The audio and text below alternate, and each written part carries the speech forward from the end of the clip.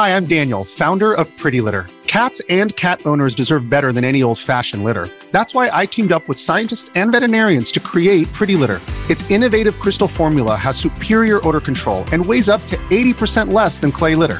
Pretty Litter even monitors health by changing colors to help detect early signs of potential illness. It's the world's smartest kitty litter.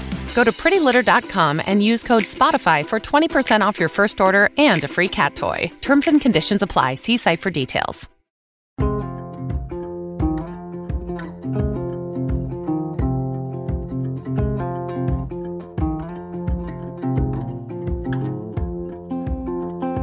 This is Murder, She Told. True crime stories from Maine, New England, and small-town USA. I'm your host, Kristen Seavey. You can connect with me and suggest your hometown crime at murdershetold.com and follow me on Instagram at murdershetoldpodcast. Before we get started, I just have a little bit of housekeeping. We still need a lot more signatures for the petition. If you haven't signed the petition for Danielle and Sheila, please take a moment to sign it. I'll link it in the show notes. This week's story is a story of hope. But before it became a story of hope, it was one of Maine's longest homicide investigations in the state's history and one of its most famous cold cases. At what point do you give up hope? After 1 decade? 2? 3? But this tragic case is solved, and justice has been served. And this nearly 40-year, very public investigation serves as a reminder that if this case can be solved after that much time has passed, maybe others can too. Every victim deserves to be remembered, and every case has the potential to be solved, no matter how cold. This is the story of the murder of Joyce McClain.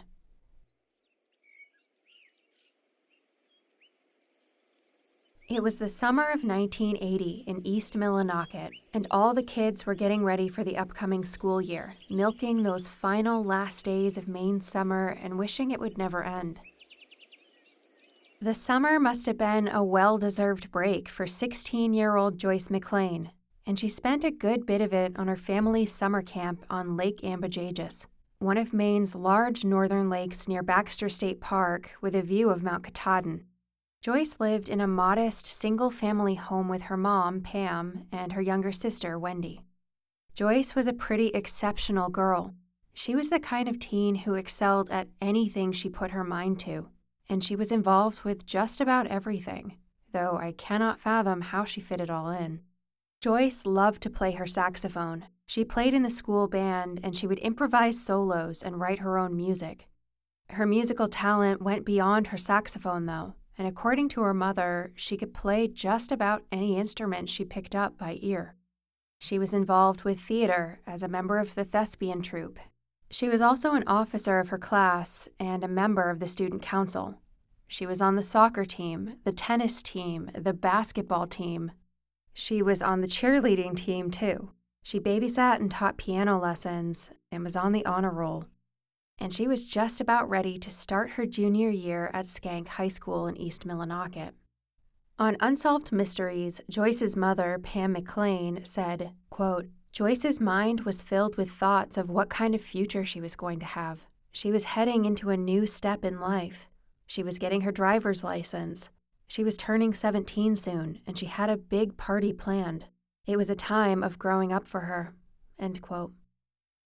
On Friday, August 8, 1980, after a day of hanging out with her friends and swimming on the lake, Joyce decided to squeeze in one last activity, a run.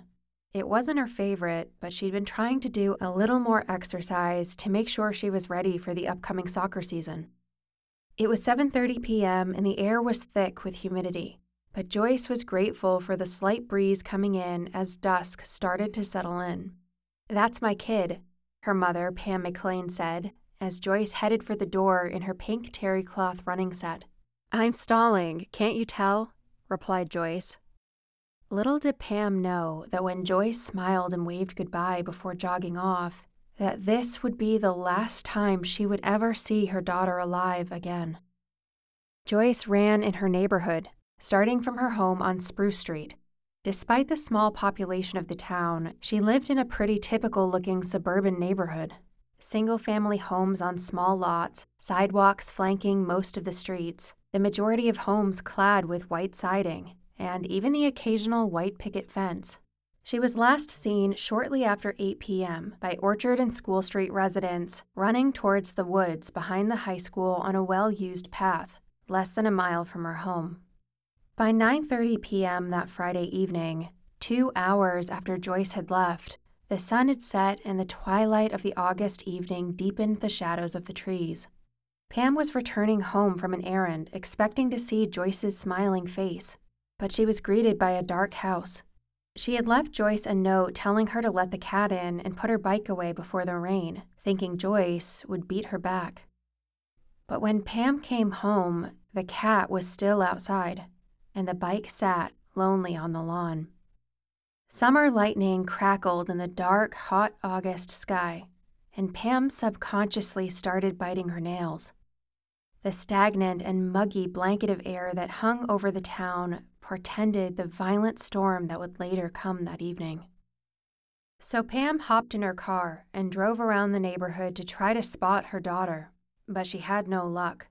She called Joyce's father, Michael, from whom she was separated, and asked him if he had heard of anything or had any idea where she was.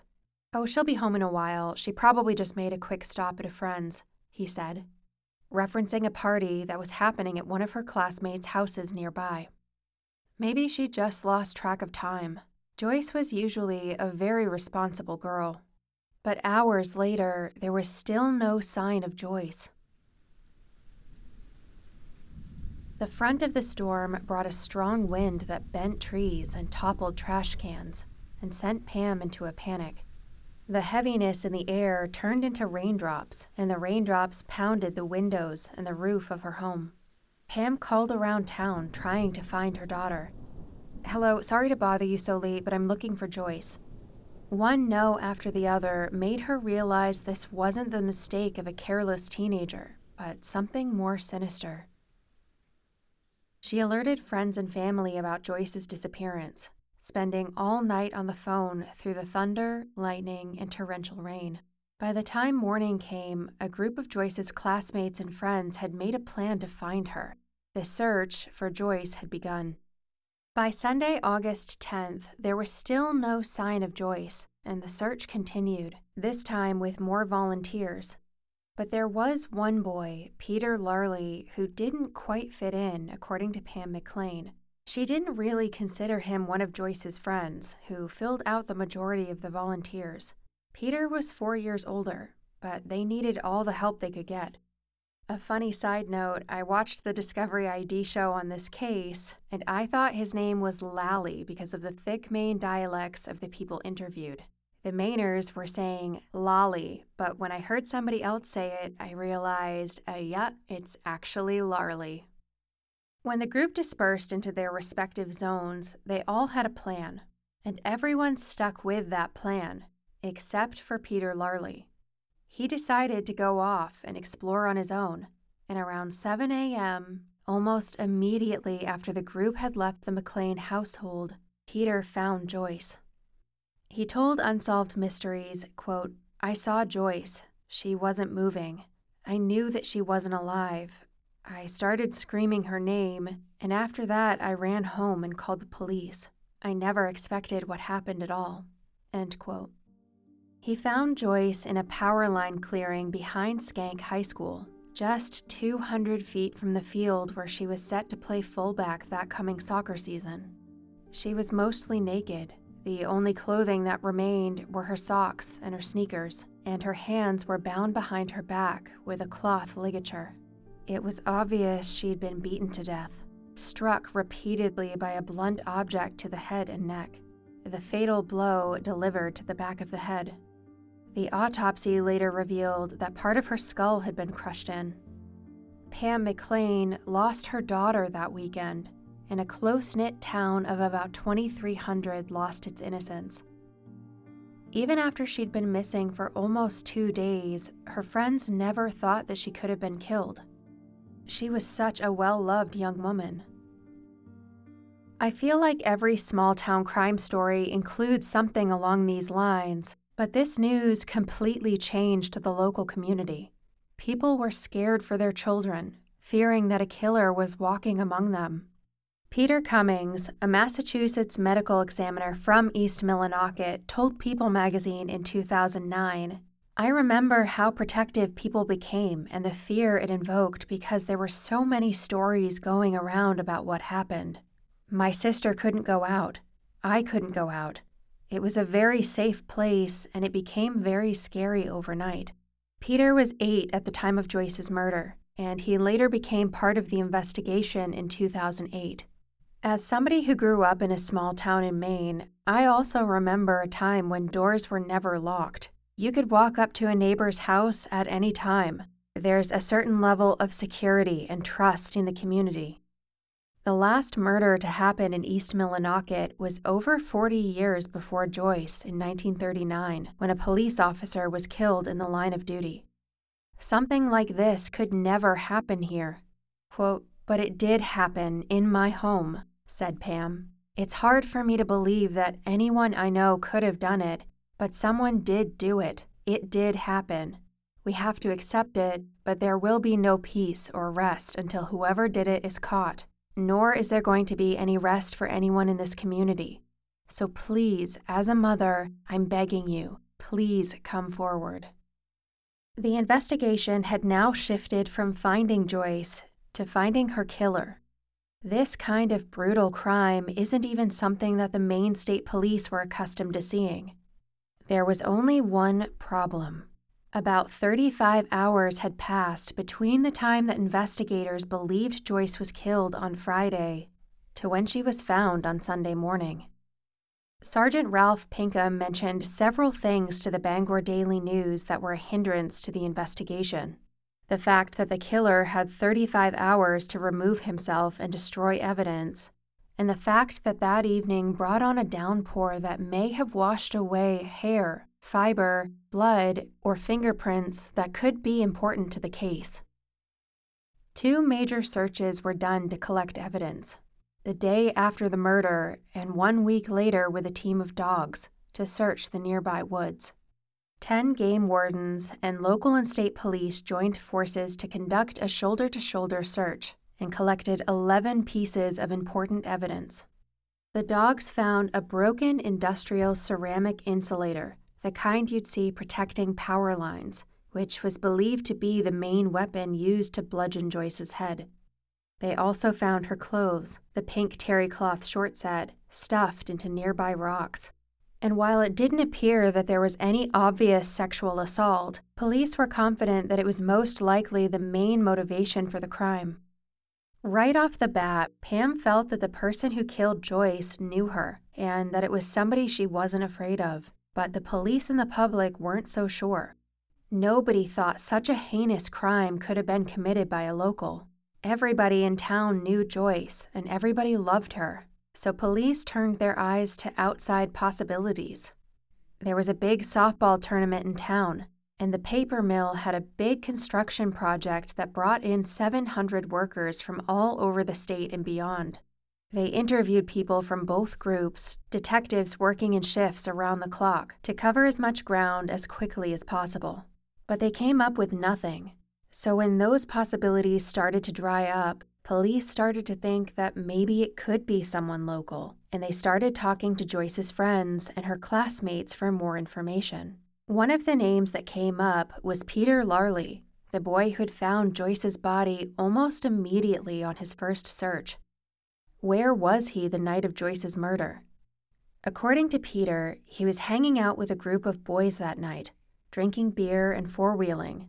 Peter was only 20, but the legal drinking age at that time in Maine was 18, and it wasn't until 1987 when they changed it to 21.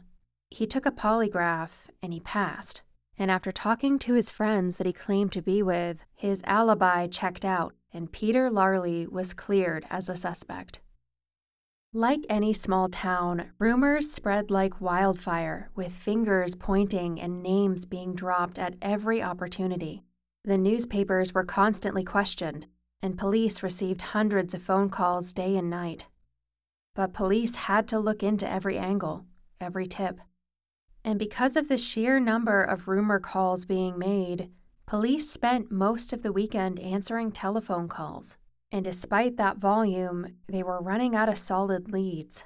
With the town hot on their heels for an arrest, the Maine State Police called in unconventional outside help to help sort through these rumors. And they hired hypnotists to help question witnesses, hoping that something may have been imprinted on their subconscious.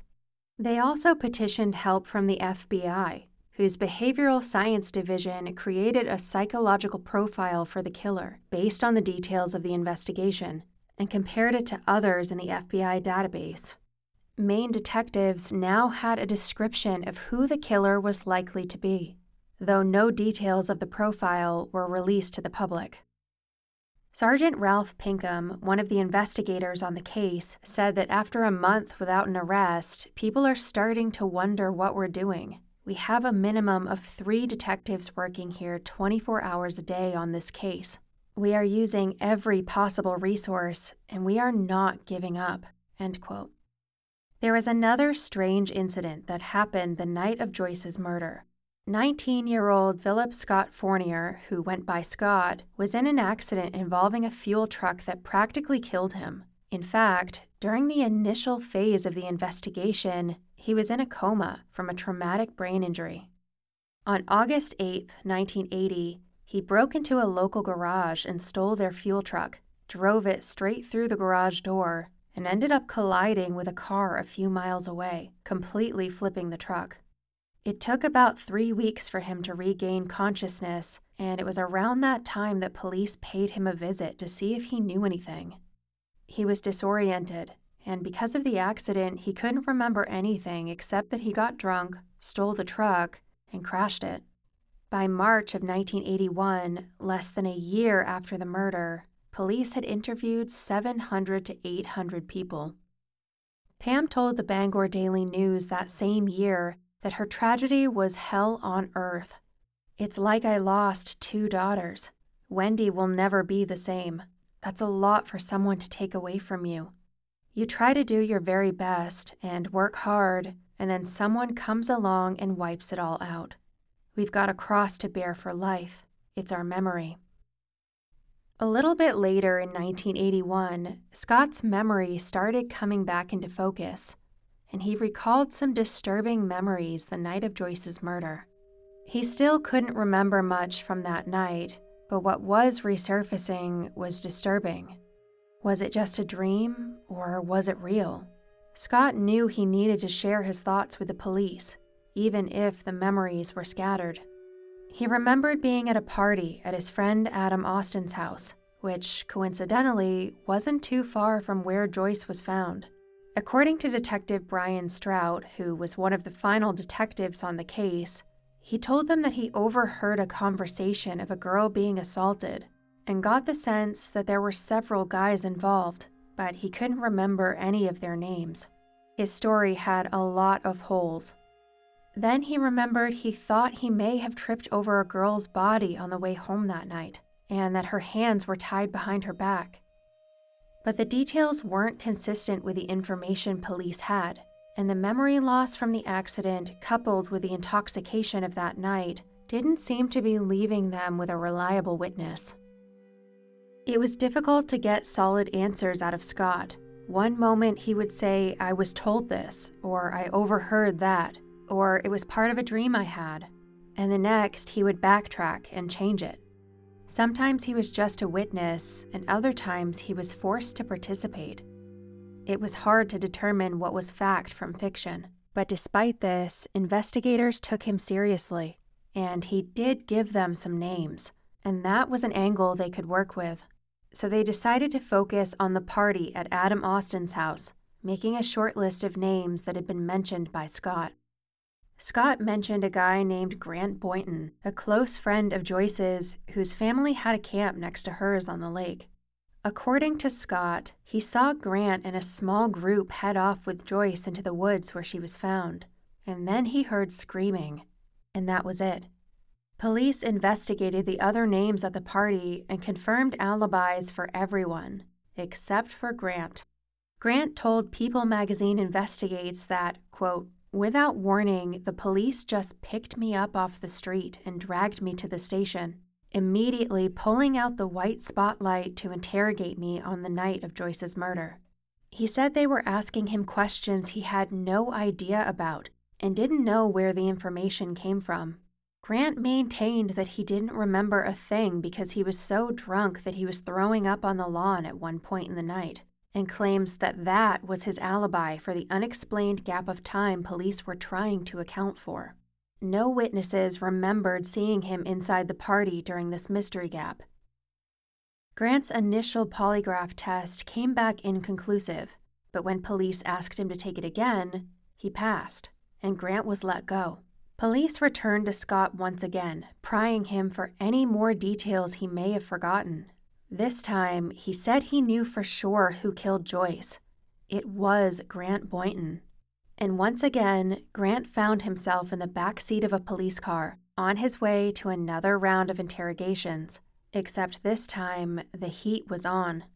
Police were determined to pin their guy. According to People magazine Investigates, Grant said that the police told him on the way to the station that he might as well confess because they knew he killed Joyce. They also told him that they were only going to charge him as a juvenile. Once he was at the station, Grant was led to a room where he sat in a torn vinyl-padded chair, waiting for the police to return. The air was stuffy and the fluorescent lights were buzzing. There was no way for him to tell what the officers were going to say, but he knew it wasn't good. He shifted uncomfortably. When the officer returned, he slapped a paper down on the table in front of Grant and leaned in close, pointing confidently at the signature. It was a statement from Scott Fournier incriminating Grant Boynton for the murder of Joyce McLean. Scott said that Grant lied about his whereabouts that night and placed him at the scene of the crime. He said that he saw Grant and Joyce head into the woods together, but when Grant came back to the party, he was alone, and he wouldn't say where Joyce went. He also had scratches on his body that he couldn't explain. After a year of trying to solve this case, police felt that they were so close to putting it to rest. But Grant stuck to his original story, insistent that he had nothing to do with Joyce's murder. He was at the party the whole night, threw up on the lawn, and eventually passed out like most people there. Police want this to be their guy. They want to solve this case. But despite their lingering suspicions about Grant, they have no choice but to let him go. Adam's party remained a focus for police. They knew there was somebody there who had seen something or heard something. Whispers, bragging, strange behavior, anything. Over the years, Scott, albeit a little unreliable, did remain a source for the police. He'd recall somebody he thought was at the party, sending police on a wild goose chase to track them down and get their story. He'd sent them to investigate at least 5 other men who had been at the party. Pam McLean was very vocal about her frustration over the pace of the investigation and often took to the media to lament about it. According to Pam, it appeared that the investigators became more active near the anniversary, reigniting interest through communication and to the public. She wondered why they couldn't be this interested for the rest of the year. She told the Bangor Daily News, quote, "The police don't have to come here on the anniversary date to remind me and the people here that she died. It feels like it's just to pacify me and give me a pretense that they're working on it. They work on it for a few days and leave. But it doesn't have to be at the time of year that she died. If they are working on it at any time, they don't have to appear on August 8th every year," end quote. And while the local police were letting Joyce's case collect dust, at least in the eyes of Pam McLean, she and the local community weren't just sitting by and idly waiting. They rallied together, led by Pam, and raised $15,000 for any information that resulted in an indictment of the perpetrator. But things were still happening, even if they weren't visible on the surface. In 1986, Detective Joe Zamboni took over the case, and he had a theory that still sticks with him today. There were some striking similarities between Joyce's case and that of 20-year-old Justine Gridley, who had been abducted while jogging and whose body was found in a town near East Millinocket in 1983. Her killer, Joe Albert, had made a comment about spending time up in East Millinocket before he was convicted of killing Justine. He'd also spent time in jail previously for killing his girlfriend in the 1970s, and he killed Justine only 3 years after his release. But the most damning evidence is the theory that Justine was also found naked and bludgeoned, and her clothes were found stuffed and hidden in rocks. In 1984, Joe was convicted of life in prison for the murder of Justine. When this theory first came up, Pam wrote him a letter begging him to tell her if he was responsible for her daughter's death. In his response, he said, "I did not kill your daughter. If I say I did, you will never find out who her killer is. But it wasn't me who killed her." Joe Albert didn't end up being convicted of killing Joyce, but Zamboni maintains that he thinks the coincidence is too strong. He later told the Bangor Daily News, "When I looked at the case in the early 80s, the investigation looked very seriously at people in the local area. By the time I retired, I felt very comfortable that the person responsible was not a local person. When you look at the crime, when you look at what happened, this is not a crime that was committed by a local teenager. This is a crime committed by a very serious sociopath. The person I believe responsible for this is in a position that he's not going to be able to do it again. I'm going to leave it at that. He's no longer a threat to society." Later in 1984, Pam was told by police that a grand jury indictment was imminent. But after another year without any charges brought, Pam McClain lost her patience and wrote to the Maine Attorney General James Tierney requesting that another agency be assigned to the investigation. She said, "For quite some time now, I've not been happy with the way the investigation has gone. I was kept in the dark, lied to, told things were going to happen, then didn't," in reference to the promised grand jury indictment in 1984. "I was told to keep quiet, not to go to the paper and say anything because they were so close that I'd only mess it up." And Pam got the attention of some of the highest-ranking officers in Maine. Assistant Attorney General Fernand LaRochelle responded, "I don't see anything being gained by changing agencies. Usually you make this request if you expect something positive or extra to come from it. You don't just change for the sake of change. I am totally persuaded it would add nothing to the investigation. That would just be asking for someone to do work that's already been done." Sergeant Pinkham added that, "As the commander of the Northern Criminal Division, I have reviewed the work done on this case, and I'm satisfied that everything that could be done has been done or is being done." But after 5 years without an arrest, Pam McClain had had enough. She felt the Maine State Police had plenty of time to track down the killer. In her opinion, there was no reason this case shouldn't be solved. She created a grassroots community group called Concerned Citizens Justice for Joyce Committee to keep Joyce's memory alive and this case in the public eye. The committee set out to petition for unsolved mysteries to cover Joyce's story, collecting over 7,000 signatures on foot by hitting up local grocery stores and the mall to collect names. And it worked. Joyce was featured on the original Unsolved Mysteries hosted by Robert Stack that aired in February of 1989. Though nothing substantial came from the show, it did get national attention for the tiny Maine town, and all of America was rooting for justice for Joyce. Pam told People magazine, quote, "I wasn't an easy mother to push in a closet and keep quiet. I got loud, rude, crude, ignorant, anything it was going to do to make the police just do something," end quote. On the outside, Pam was a tough-as-nails mother fighting the front lines for her daughter. But inside, she was pushing through the sadness and the grief of such a massive loss. She said that it was sometimes hard to live inside the Spruce Street home that she once shared with Joyce and her other daughter, Wendy, especially after Wendy moved out.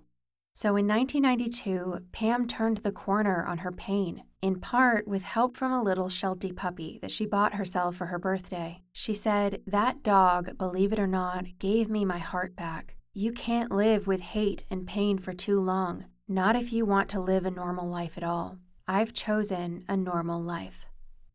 In the early 2000s, Pam pushed for the state to exhume Joyce's body for a second autopsy. DNA evidence was far more advanced than it was in the 80s, and Pam hoped that a second exhumation of the body would reveal new information. The state refused, and on March 21, 2008, Deputy Attorney General William Stokes said, "Given the fact that 27 years have now passed since your daughter's death and burial, the amount of bacterial degradation would be significant and would destroy any foreign DNA that might exist. We can say with a fair degree of certainty that the likelihood of finding anything new is nearly non-existent, and we would have no way of linking it to anything." McLean countered, "I am not judging them on what they have done. What I am saying is, why not go one step further because of today's technology? Test her inside and out. Today. Now. I want the insides of her tested." Pam thought there might be some trace evidence left in the wounds from the assailant. Only twice between 2001 and 2008 had the state exhumed a body to serve an investigation. Stokes further expressed his reservations. Suppose you got a DNA profile that wasn't hers. Is it the undertaker's? Somebody who prepared or dressed the body? How could you tell that this DNA was connected to the crime? The body left the chain of evidence, which is designed to limit outside contamination, when it was returned to the family for burial. Pam was undeterred, and with her leadership, the community that continued to support her pitched in financially to empower Pam to hire some of the most famous forensic investigators in the world. She selected Dr. Michael Baden and Dr. Henry Lee to do the autopsy and analysis. Both men are celebrities in the world of forensics. Dr. Baden was the host of the HBO series Autopsy from 1994 to 2008 as an expert forensic pathologist. He served as an expert to Congress in the investigations of the assassinations of John F. Kennedy and Martin Luther King, and has served as an expert witness in countless cases, including the widely televised O.J. Simpson trial and the George Floyd case.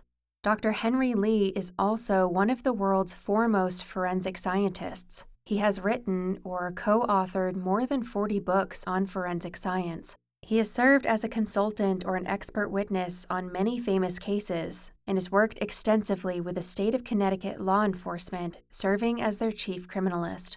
He also hosted a show on True TV Network called Trace Evidence. Dr. Baden and Dr. Lee were respected not only by forensic professionals, but by law enforcement in general. Their involvement got the attention of the highest-ranking officials in Maine State Police, and they were given full access to the state's police files. On Thursday, August 8, 2008, a beautiful Maine summer day, they exhumed Joyce McLean's body.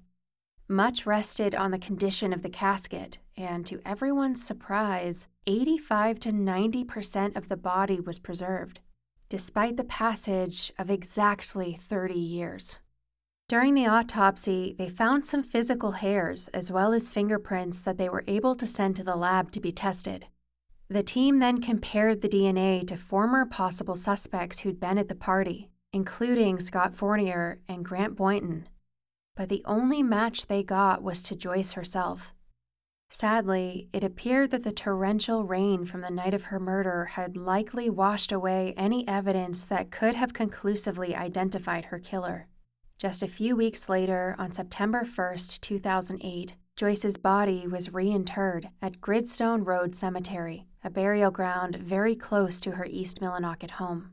Pam McLean told the Bangor Daily News that she dreamed about the day that Joyce's killer was caught, saying, "I will look at the killer, eyeball to eyeball, and I am going to smile, and I will walk away. I will let the state of Maine do what has to be done to him, and my job will be done. I'm going to smile and walk away because it's over. He will be a prisoner, and not just in his own mind. That's what he is. He hasn't been free for 29 years. He's been a prisoner in his own mind. All was not lost, though. The Herculean effort reinvigorated the case, and the Maine State Police assigned a new team to re-examine all the evidence they had on file and look at it in a new light. At this point, all of the original detectives on the case had retired, and with them went their own personal notebooks. So the team tracked them down to try and recover as much as they could of personal notes to add to the evidence already on file. According to People Magazine Investigates, there was one key piece of evidence that was missing, one of Philip Scott Fournier's interviews from Bangor in 1989. The only thing they knew was that a pastor named Venal Thomas was the one who brought Scott to the station. So they tracked him down in Florida to see what he remembered about his conversation with Scott. However, according to an affidavit to substantiate an arrest warrant by Detective Thomas Pickering in 2016, police did have this interview on file, and the evidence in it is incredibly damning. According to the 2016 affidavit, Pastor Thomas told Detective Zamboni in 1989 that Scott had confessed a few years prior to killing Joyce McLean. Scott told him that he got mad at Joyce and hit her over the head with a large, clumsy object he had to hold with two hands. He said that he tried to have sex with her, but that it was the wrong time of the month. Scott revealed very specific details about the crime scene that hadn't yet been released to the public. That Joyce was killed with a ceramic insulator, that she had a ribbon in her hair, that she was lying face down, hands bound behind her back, and the right side of her face was exposed, that she was on her period. The autopsy revealed that Joyce was indeed on the tail end of her period, something not even the detectives knew about at the time. In 2014, 25 years later, Scott's mother, Anita Powers, was interviewed about that same night. She told Detective Daryl Peary that Scott left the house to go for a walk, and that sometime later, she received a call from Pastor Thomas to come to the church. Immediately upon arrival, Scott broke down into sobs, clinging to his mother. "I'm sorry, Mama. I did it. I killed Joyce McLean. I didn't mean to. I'm sorry, Mama." Pastor Thomas drove him to the police station to confess after this conversation without his mother, but ended up bringing him back home to Medway after he was released, and no charges were made. According to this affidavit, back in 1981, Scott had revealed to Detective William Caron that he thought Joyce was cute and had a nice smile. He gave him similar details about the ribbon and the crime scene and said, "I remember tripping over her feet and falling right on top of her. I felt her arm with my hand, and what I felt was dead cold. Her hands were tied behind her back, and she was lying on her stomach with her face to one side. I saw the side of her face had a cut or a bruise on her forehead. I thought at one time that I may have killed her, but now I don't think I did it because it's just not me. It's not something I would do. There are parts of that night I don't remember." He said he stole the truck after drinking a bottle of Seagram 7 because he was trying to kill himself. From 1980 until present-day 2016, Philip Scott Fournier had 30 interviews with the detectives about this case. 30. And every time they let him go. Police were also able to track down key witnesses who had been hanging out near the high school who placed Scott in the area the night of the murder. For 36 years, everything just kept pointing to Scott Fournier. They also spoke with a man named John DeRoche, who told them that back in 1989, when he was working as Scott's supervisor for an out-of-state job, he talked to him a little bit about East Millinocket, which had become a bit famous in the media thanks to the recent Unsolved Mysteries episode. John jokingly asked Scott if he knew Joyce McLean, and to his surprise, Scott replied, "Yes, I did. I killed her." According to Detective Brian Strout, John asked why he wasn't arrested for it, and Scott's reply was, "Well, I beat the interviewers about 20 times. Every time they interview me, I just say I can't remember. It's in my head." and they buy it. Upon release of the affidavit in March of 2016, and after 36 years, Philip Scott Fournier was arrested for the 1980 murder of 16-year-old Joyce McLean. Scott, who was 55 in 2016, was 19 at the time of her murder. Surprisingly, none of Joyce's friends or family had ever seriously considered Scott as the killer because of the tall tales he told throughout the years. They were shocked that not only was somebody finally arrested, but that it was Scott. On January 22, 2018, Philip Scott Fournier's trial for the murder of Joyce McLean began. This is a moment the entire state of Maine had been waiting for. Prosecutors argued that the accident caused temporary amnesia, but that the memories did come back to haunt him, pushing him to confess multiple times over the years to police and to Pastor Thomas. Some accounts even 9 months after the murder. Scott's stepbrother, Sammy Powers, even testified that Scott had a fixation with Joyce. Sammy was friends with the McLean family, and sometimes Scott tagged along, his crush on Joyce growing stronger with each visit. The defense, however, said that his head injury was to blame for the inconsistencies in his many statements. They implicated other suspects Scott had mentioned, like Grant Boynton, who also took the stand for the state. They said that Scott was a, quote, well-intentioned parishioner trying to help the police by repeating rumors he'd heard around town, end quote. In a quote from CBS News, the defense also tried to instill doubt by saying doubt will linger over the case regardless of whether Fournier is convicted. After all, there was no physical evidence that linked him to the crime scene. Detective Zamboni also took the stand for the defense, stating that he believed there was no way Scott could have done it, and that the coincidence of the similarities in the murder of Justine Gridley was just too strong to implicate anyone other than Joe Albert. Detective Zamboni spent the most time on the case, joining the team in 1986 and working on it until his retirement in 2004. Perhaps his fixation on these details in the Gridley case is part of the reason why Scott wasn't arrested sooner. My biggest question in the case is why it took 36 years to arrest a man who confessed to the police in the 80s and came in for 30 interviews over the years. My personal theory is that police just didn't take him seriously because of the brain injury. And once Zamboni took over, because of both the injury and the similarities in the Gridley case, Scott's interviews were pushed to the corner of the desk. One thing I can't explain is even if Scott did have a major injury that made his interviews unreliable, he revealed key information that only the killer knew pretty early on. And the dates on the affidavit state that police knew he revealed these details in the 80s. Why was he not arrested sooner? Something worth noting is that back in 2009, Scott was sentenced to 6.5 years in prison for possession of child pornography. The peculiar thing about this trial is that he was named a person of interest in Joyce's murder by Judge John Woodcock, saying, "If you know anything about that case, I urge you to think long and hard about telling the police.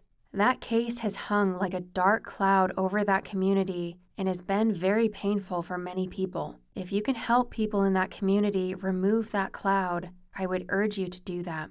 Steve McCausland, a spokesperson for the state police, was quick to decline commentary on any persons of interest, saying that they hadn't officially named anyone. Pam also found it peculiar and told the Bangor Daily News that she did know of Scott. His name came up early in the investigation, and he was one of the top names mentioned to her by police, out of the dozens who were on their list. But she still wondered why the judge would say that, unless it might be a push to get him to cooperate further in exchange for a plea deal. After 9 days of testimony and presentations, the trial came to a close. Scott had waived his right to a jury trial, so the outcome rested on the shoulders of a judge, who happened to be a woman. And beyond any reasonable doubt, Superior Court Justice Anne Murray found Philip Scott Fournier guilty of first-degree murder and sentenced him to 45 years in prison. Despite there being no physical evidence, Justice Murray was confident the right man was being put behind bars. and the physical evidence that she found most significant was the fact that Scott knew Joyce was on her period, a fact that only the medical examiners knew. Other details, like the witnesses who placed him at the scene and the fact he knew she had a ribbon in her hair that evening, also tied him to her death. And because of that, Justice Murray didn't need any physical evidence to know she was convicting the right man.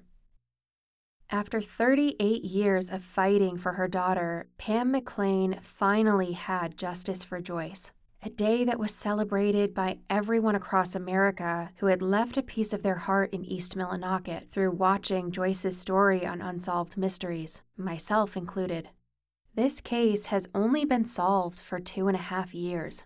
It's one of the main cold case unit's most recent success stories, and because of the length of time it took and the persistence to get it solved, Joyce's story gives hope to other family members of cold case victims that one day it will finally be their turn, and the gavel will come down on a sentence that they've been waiting years to get. And that is the story of Maine's most famous recently solved cold case, Joyce McClain.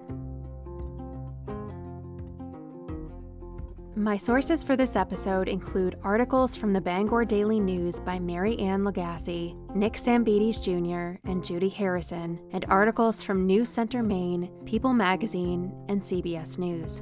Additional sources include Investigation Discoveries, People Magazine Investigates, Unsolved Mysteries, and a case affidavit from 2016. Special thanks to Byron Willis for his support on this episode. And a special thanks to you for listening. I'm so grateful that you chose to be here, and I couldn't do this without you. Please consider sharing it with a friend and leaving a review on Apple Podcasts.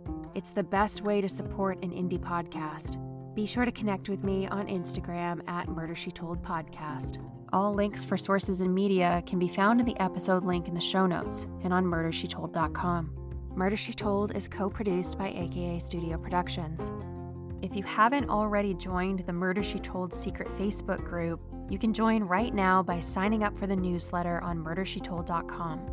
If you have a story that needs to be told or would like to suggest one, I would love to hear from you. You're more than welcome to reach out to me at murdershetoldpod@gmail.com. My only hope is that I've honored your stories in keeping the names of your family and friends alive. Murder She Told will be back next week with another episode. Thank you for listening.